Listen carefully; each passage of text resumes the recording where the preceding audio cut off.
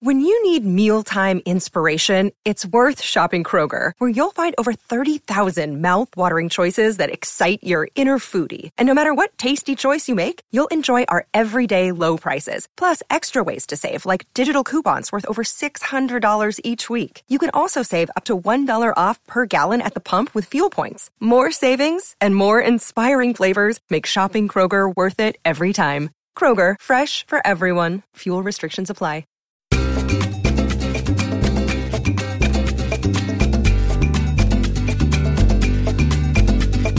Hello everyone and welcome to this week's edition of the Spanish Football Podcast. I'm Phil Kitramalides. Sid Lowe is with me as ever. Sydney, we're recording on a Monday morning. This doesn't usually happen. No, I think I feel slightly disoriented. It's strange. Usually we're recording at the end of the day on a Monday. We're all a bit frazzled because it's been a busy day. But today we're nice and fresh, aren't we? Oh yes, that's definitely how we feel on a Monday morning. Absolutely. Full of the joys of the world. Definitely didn't have a very, very late night broadcasting live about Spanish football on TV around the world, did we, Sid? Anyway, no. You got home late from the Civitas Metropolitano. I got back to the hotel late after La Liga TV, but we're here to tell you what happened on match day 27. This is what happened. Let's never ever speak about Friday night's game, Mallorca 0, Osasuna 0.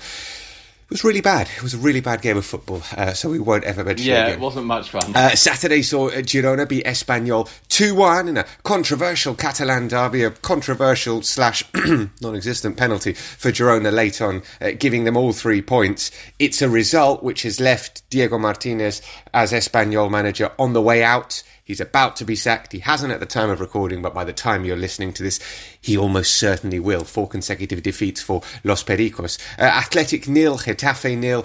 Also wasn't a great game at San Mamés. Cádiz 0, Sevilla 2. A massive win for Sevilla in the first game in charge for José Luis Mendilibar, beating their local rivals thanks to goals from Youssef En-Nesyri and Lucas Ocampos. And Barcelona going to the bottom side, Elche, and winning 4-0 in a game which saw Robert Lewandowski, Ansu Fati and Ferran Torres all get on the score sheet. Said there are 58 points between Barcelona and Elche in the table. A pretty big gap. Then on Sunday, Celta 2, Almeria 2 at the Estadio Balaidos. Almeria remain the only side in La Liga yet to win away from home.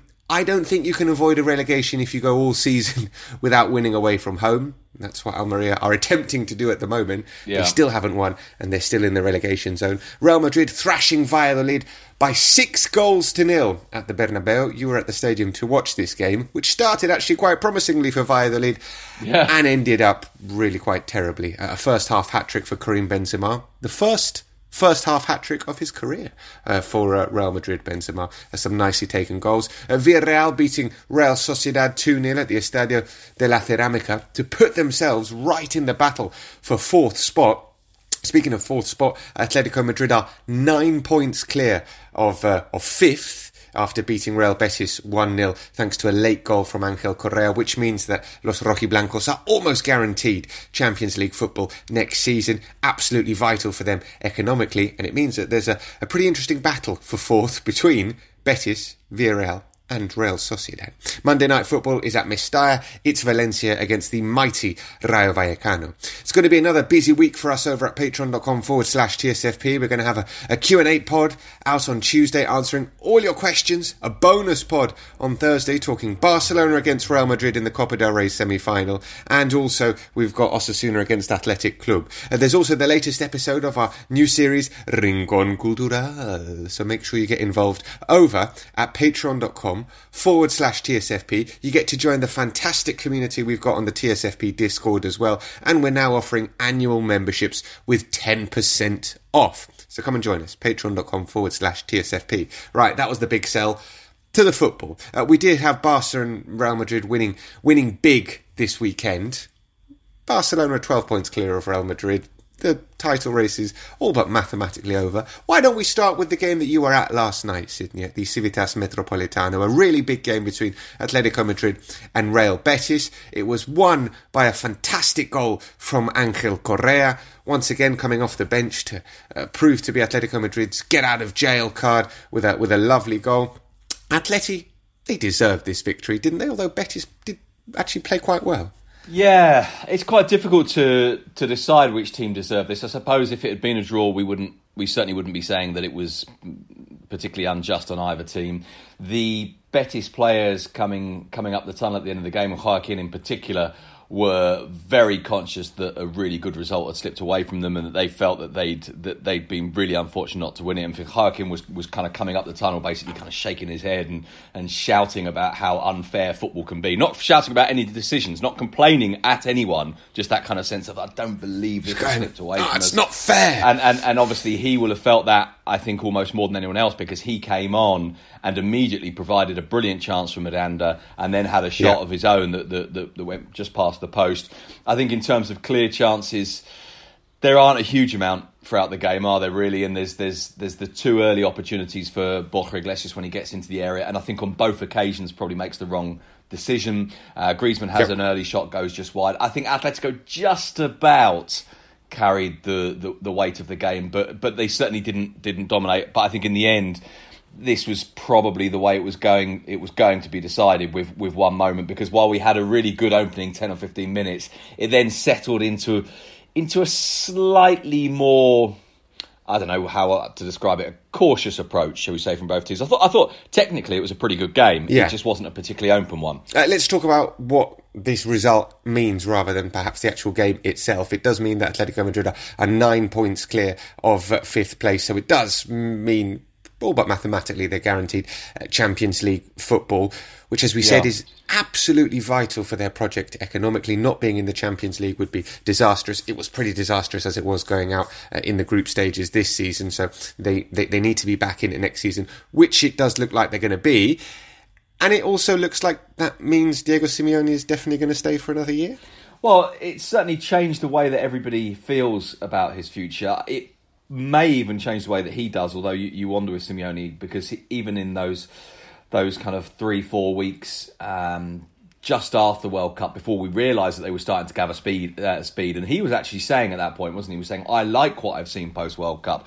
And I remember after the game where I think they drew, was it the 1-1 draw with Getafe? And it really wasn't very good at all, and there was a kind of a sense that this doesn't look great. But actually, look, it's 10 games unbeaten for them now. They've only lost once in 2013, and that was 1-0 against Barcelona, when they were pretty unfortunate, I felt, to lose.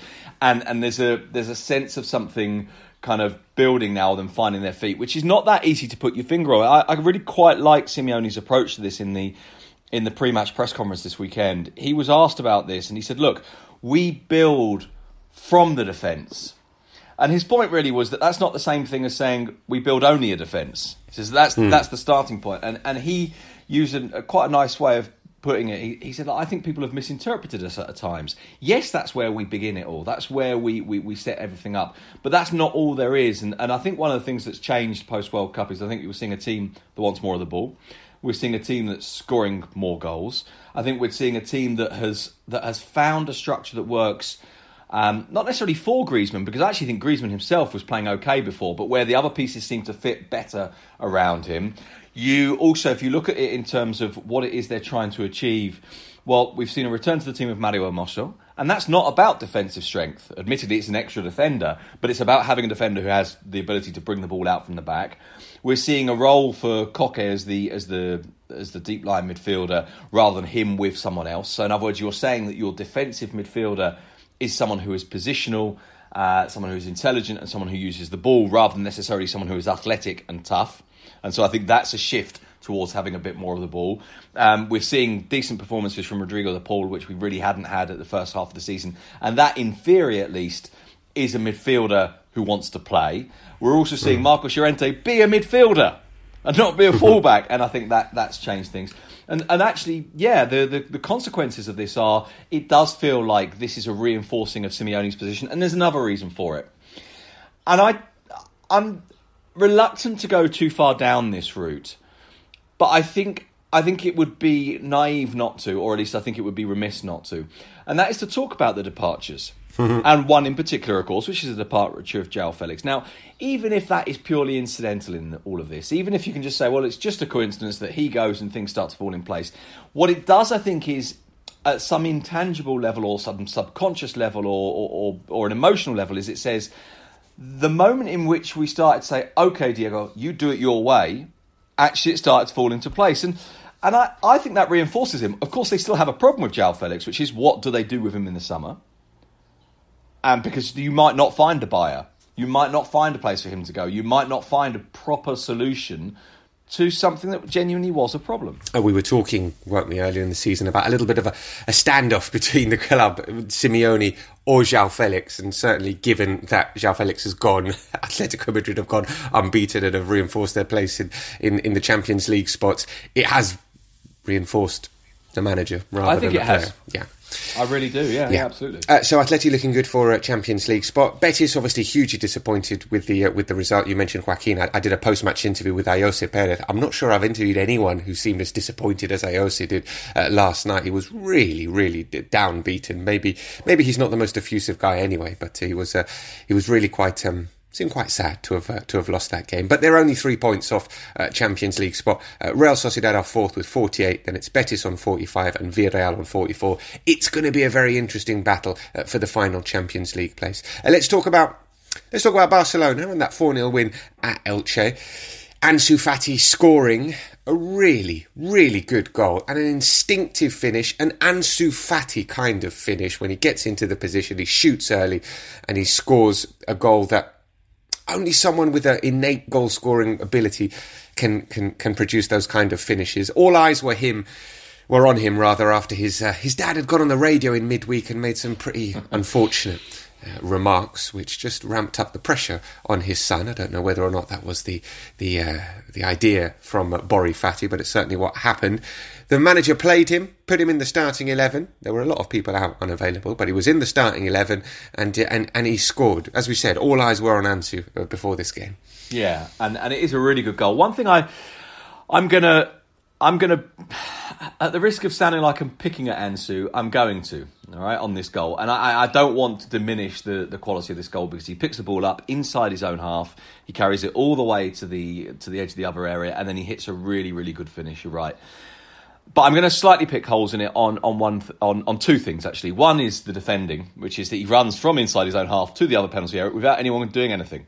They sort of run alongside him rather than actually go and challenge him. That's one thing. And the other thing is, as he was running up the pitch, I don't know if this is unfair of me, so tell me what you think. I felt he was running up the pitch and actually he did lack a little bit of confidence to really go at the defender. And I felt he was encouraged to keep going basically by the fact that they kept on standing off, to the point at which he almost had nothing else to do but shoot. Now, again, I'm slightly overplaying that for the sake of trying to make this point. But as he was running, I felt a slight lack of electricity, despite the fact that he ran, there's no getting away from the fact he ran 40 yards and then finished with a really good shot. I then think the way he took it is really, really good. I think it's a really, really good finish. But there was a little bit of me that thinks, I just wonder if he gets into a situation where he's running at, say, midweek, running at Eder Militao, I don't think this happens. And not just because Militao's a better defender, but because it felt to me like he didn't actually really dare to go at the defender. It was more that he was carrying the ball to see what would open up. Again, as I say, I think that's possibly a little over harsh. But I think it is worth putting it all in the context that they were playing against Elche. Yeah, and as I say, that the other context of this, of course, is that with Ansu, over the last, I must admit, I'm not sure how long it is it 6 months or so, we've sort of looked at him and thought, is he the player he was? Partly because, is he as explosive, as confident, as fit as he wants? And I thought this goal, on the face of it, could demonstrate all three of those things. The explosiveness, the confidence, the fitness to carry the ball 40 yards, the explosiveness to have the pace to get to the area and so on. And yet I just thought the context was all of those things happened almost incidentally. And again, I realise I'm being over harsh here, but in terms of that definitive proof that he's coming back to what he should be, I'm not sure still. And I suppose what he needs is continuity, and he needs to do this again in a quicker scenario, in a more tense scenario, and in a scenario where it's more about him saying, you know what, I'm going at you. This didn't fit. I think that's the key to me. This didn't feel like he was saying, you know what, I'm going to have you. I've got you. Maybe in the scenario of a Copa del Rey semi-final second leg on Wednesday night at the Camp Nou against Real Madrid. That's what I mean, exactly. Maybe. That's what I mean. I sort of doubt that will happen in that scenario. But I would love to be wrong because Because I think we all thought that Ansu was a very special player. I think we all worried about his physical fitness and possibly even the confidence that goes with it. And so it would be really, really good news if this is the sign of something. Barcelona beating Elche 4-0, Real Madrid beating Valladolid 6-0, both teams resting players ahead of that Copa del Rey game on Wednesday, which is really important for both teams. Barcelona are almost certainly going to win the league. They won the Spanish Super Cup. If they win the Copa del Rey, it's a domestic treble and a historic season for them. If Real Madrid managed to win the Copa del Rey, they will have stopped Barcelona winning a historic domestic treble and, of course, picked up some silverware as well. So a massive, massive game coming up in midweek. You were at the Bernabeu for Real Madrid 6, Valladolid 0. I was watching on a screen while commentating. It felt like the atmosphere wasn't as dead as I thought it might be. Obviously, they won 6-0, so it helps when the team is scoring goals and playing well. What was it like being in the stadium knowing that essentially the league season is over for Real Madrid? Did it feel flat? Yes and no. So it didn't. You know what? It was one of those games where it felt like everyone had come for a fun afternoon and they got it. Yes. Yeah. If you see what I mean. Yeah. I think it helped. And you know, again, I don't want to project meaning onto people, but it felt to me, at least in the stadium, that it was a sunny afternoon at the start of the Easter holidays, mid-afternoon, lots of families there, lots of kids there, quite a lot of visitors there, I think, who'd come to Madrid for Easter, whereas a lot of Madrileños leave Madrid for Easter. So it felt like kind of an occasion and a day to be entertained rather than a match that mattered, if you see what I mean. So it lacked any of the jeopardy or edge of a kind of a real match, but it was fun. It was enjoyable. Do you know how you know that there were a lot of tourists there? Because in the 89th minute with Real Madrid 5-0 up, there was still a lot of people left in the stands. It's not the case. If there had been season ticket holders, they would have gone to avoid the traffic. Yeah, there were absolutely. People there out to enjoy their day. They enjoyed watching Karim Benzema score this first half hat-trick, 3 goals in 7 minutes. The final one is a brilliant improvised acrobatic bicycle kick. He hadn't scored a hat-trick in La Liga since September 2021. His last hat-trick came almost a year to the day ago against Chelsea in the Champions League. We remember that one. Yeah.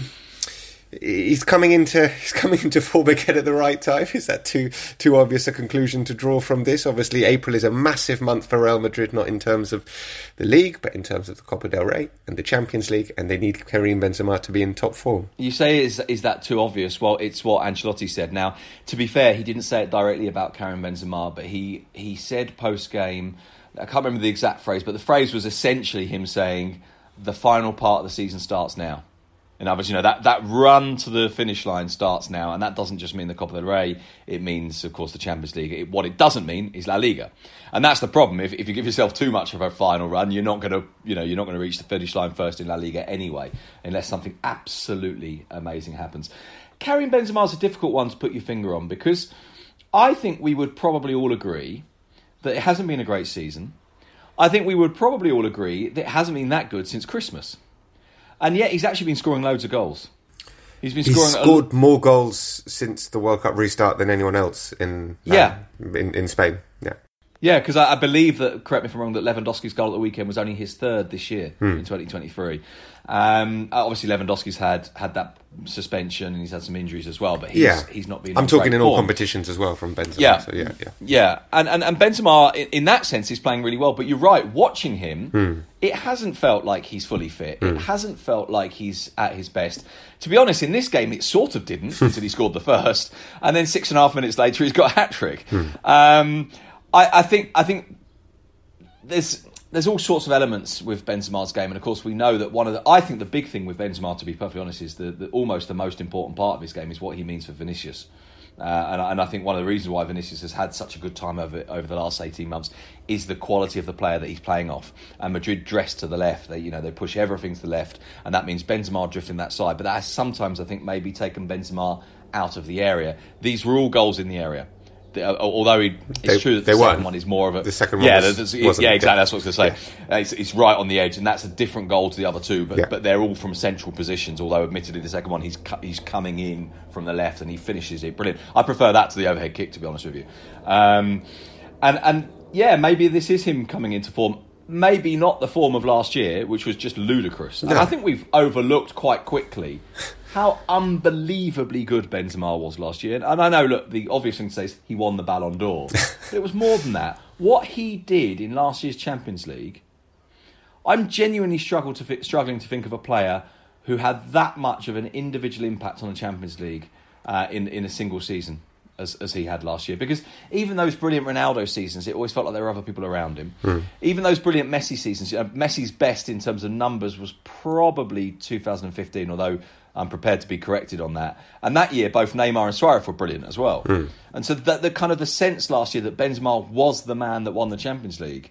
But yes, hopefully he can be something closer to what he was last year for what Ancelotti described as the final run. It is the final run, and it is, as we said, a massive month for Real Madrid. They've got Chelsea in the Champions League in 9 days' time, and Barcelona at the Camp Nou on Wednesday night. Let's talk about the biggest game of the weekend, Sevilla's game at Cadiz. The first game for José Luis Mendilibar. He did, I think, what we thought he was going to do, and just simplify things a little bit. There were no little pieces of paper coming onto the pitch to explain to the players what they needed to do.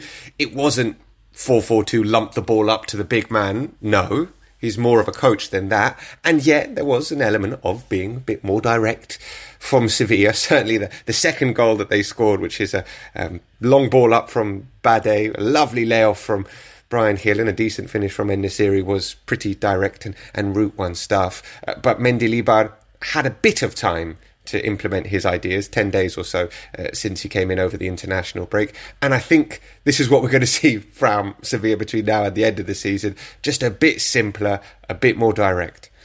Yeah, and he said it himself. And you're right, actually. I think the two images we've had this season of Sampaoli sending on pieces of paper and players looking at it as if it's instructions for an IKEA wardrobe, that in a way is the embodiment of this. And the embodiment of this is sod the pieces of paper.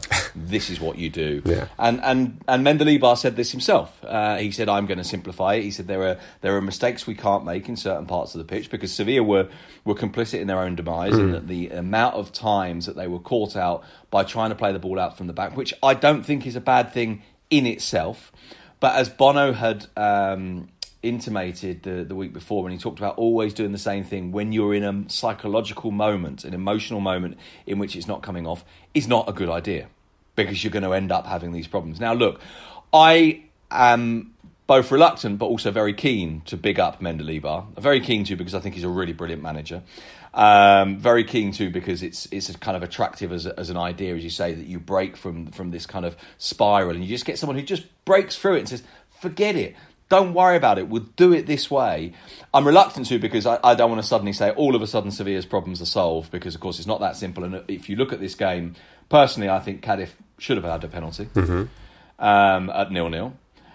I think they have another shout. I think still at 0-0, or is it at 1-0? Still at 0-0, which I don't think is a penalty, but I've seen them given. They hit the post at 1-1, and as you say, they get caught by this long ball for the second goal, and the first goal, the shot goes for about 4 people to go in. So this is not suddenly an amazing Sevilla performance where they destroy Cadiz. But it's significant. It's the first time Cadiz have lost at home since September, I believe, against Barcelona. Yeah, 10 games unbeaten. Yeah. It's the first time Sevilla have won away since back end of October, I think. This matters. This matters. It also has an enormous impact on the league table. It takes them all the way up to 13th. We know that that's a product of what's going on around them, but I think emotionally it changes things. But I think fundamentally that's what Mendilibar's there for. And I was told a nice way of putting this is that when Mendilibar goes into the meeting with Monchi, Monchi calls him after Sevilla lose at Getafe, so much so that Monchi actually calls him from the stadium still at Getafe. That's how little time he's decided to think about this. They lose to Getafe. He's still at the Colosseum when he gets on the phone. Mendilibar meets him the next day, and in that meeting there is no, well, if we do this, well, if we do that, well, if we do the other. It is, give them the message they want to hear. And Mendilibar goes into that meeting and says, don't worry, we'll sort this. And that's what kind of they need. Now, it's true that in the end that might not happen. We know that. And, he went down last year with Alaves, something which, by the way, really hurts him still. He's been down with Eibar although admittedly it was at the end of a 7-year run, which is extraordinary that they've been in the first division for that long. But there is that sense of, look, Sevilla have good players, right? You get some of the basic stuff right, and the quality of those players means that you should be better than teams around you. We said that Sevilla needed a Winston Wolfe character to come in and tell them what to do. That's what he's doing. That is exactly it. It's like, you do this, you're on brain detail, that's sorted. Let's see if it is sorted for Sevilla. A word on Diego Martinez's imminent sacking at Espanyol. As we said at the time of recording, it hasn't happened, but it is going to happen. This feels like a real shame. This feels like a missed opportunity for Espanyol. I was doing the maths and going over how many managers they've had recently, Sydney. This is a club that in the 23 years of the 21st century have had 23 different men in charge of the club at one point or another. Since Mauricio Pochettino left in 2012, nobody's been in charge for more than 2 years. They've had such a huge turnover of managers. And then this summer, they managed to get Diego Martinez. It's a big coup for them, granted. Espanyol are a massive club with huge potential. They're 7th in the all-time list of La Liga points. So in the all-time table of La Liga teams who have got the most, they're 7th. This is a big club. We've got a big history and tradition in the top flight, and yet still it felt like a big coup for them to get Diego Martinez, who had done extraordinary work, first with Sevilla's B team, taking them into the second division and getting them safe in that second division, and then taking Granada to 7th in La Liga in his first season, into the Europa League quarter-finals. An extraordinary CV, and a big, big chance for Espanyol to build something, and they haven't. And they haven't for a number of reasons. I think the planning for this season was wrong, starting off with the goalkeeping situation, which they rectified far too late when they had Lecomte and Alvaro Fernandez each week trying to compete for who could make the most ridiculous mistakes, which cost them goals and cost them points, and in this really tight relegation battle, every single point counts. So that goalkeeping error at the start of the season has cost them. They brought in Fernando Pacheco, but it's too late. He was available in the summer. The summer. They needed someone to replace Diego Lopez, who they allowed to leave. Go and get Fernando Pacheco in the summer. They didn't. They got him in January. They spent money in January, but they spent a lot of money in January when they went down 3 years ago, didn't they? They spent 40 million euros in January 3 years ago, and they still went down. And I think when you're spending big money in January, it's an admission that things have gone wrong. They haven't learnt from those mistakes, and they're staring down the barrel of relegation again. And like I say, I don't know what you feel about it, but it does feel like this is a missed opportunity to build something with this manager. Yeah, and it feels systemic, you're right, doesn't it? It feels like it's more than just Diego Martinez. Now, I feel really disappointed about this for exactly the same reason as you. In truth, I think we all thought when Diego Martinez went to Espanyol, and again, let's go back to your point, that Espanyol are potentially a very big club. They have a huge fan base. They've got a really good history. But in recent years, it's been slightly more difficult for them. But we all felt that actually, he could have done better than that, couldn't he? To be perfectly honest with you, we did feel that. Yeah. It did feel like a coup. It did feel like he was a really good manager.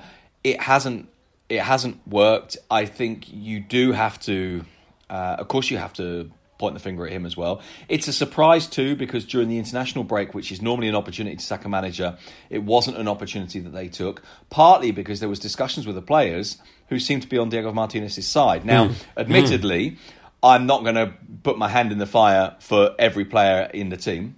I'm not going to say that every single one of them liked him, but there seemed to be a belief in that. There was an interesting line from Joselu after the Spain game. He described him as the ideal manager for Espanyol. Said he's a fantastic manager. He's really close. I think he used the word spectacular. So, we're talking about someone who in theory, the players are behind. And I wonder now what this does. Now, again, it could be that you change things. But, we're looking at the Mendilibar paradigm. This idea, you have someone who simplifies it. Diego Martinez is not an overly complex manager. He's not someone who makes the messages difficult, who constructs something that's really hard for players to grasp. It doesn't feel, when you look at Espanyol play, like this is a team that has a fundamental conceptual problem, does it?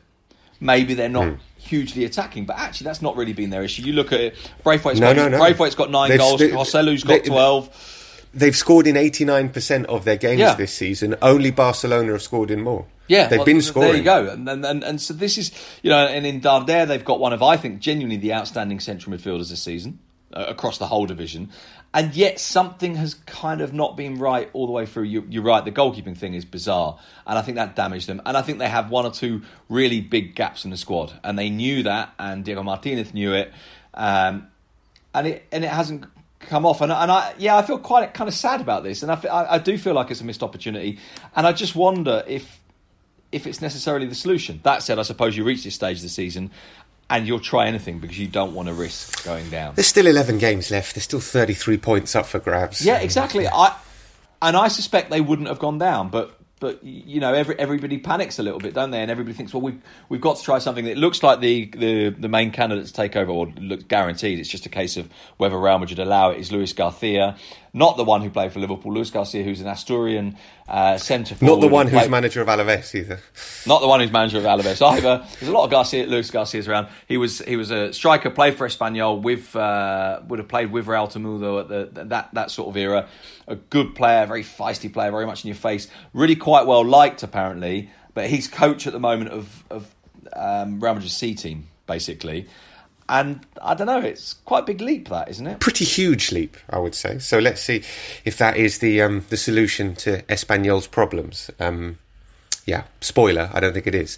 And if Luis Garcia does come in now, I don't think he's going to be there in 18 months. So let me just let me say that. Anyway, that's what's going on with Espanyol. That's just about all we've got time for on today's edition of TSFP. Before we go, a quick reminder of what's going on in the Segunda. Just 5 points separate the top 5. Eibar are still top, despite being held to a 1-1 draw by binary fans Real Oviedo.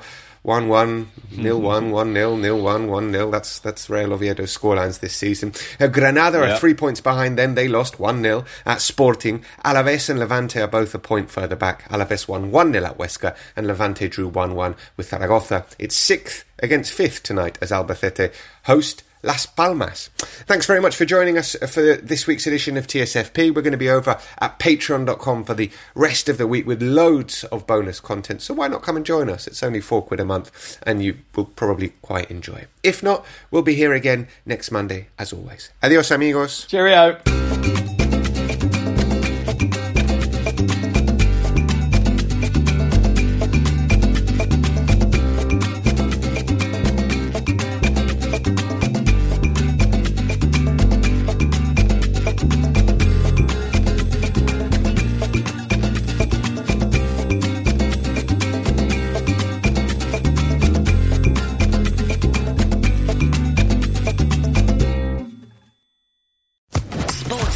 Podcast Network.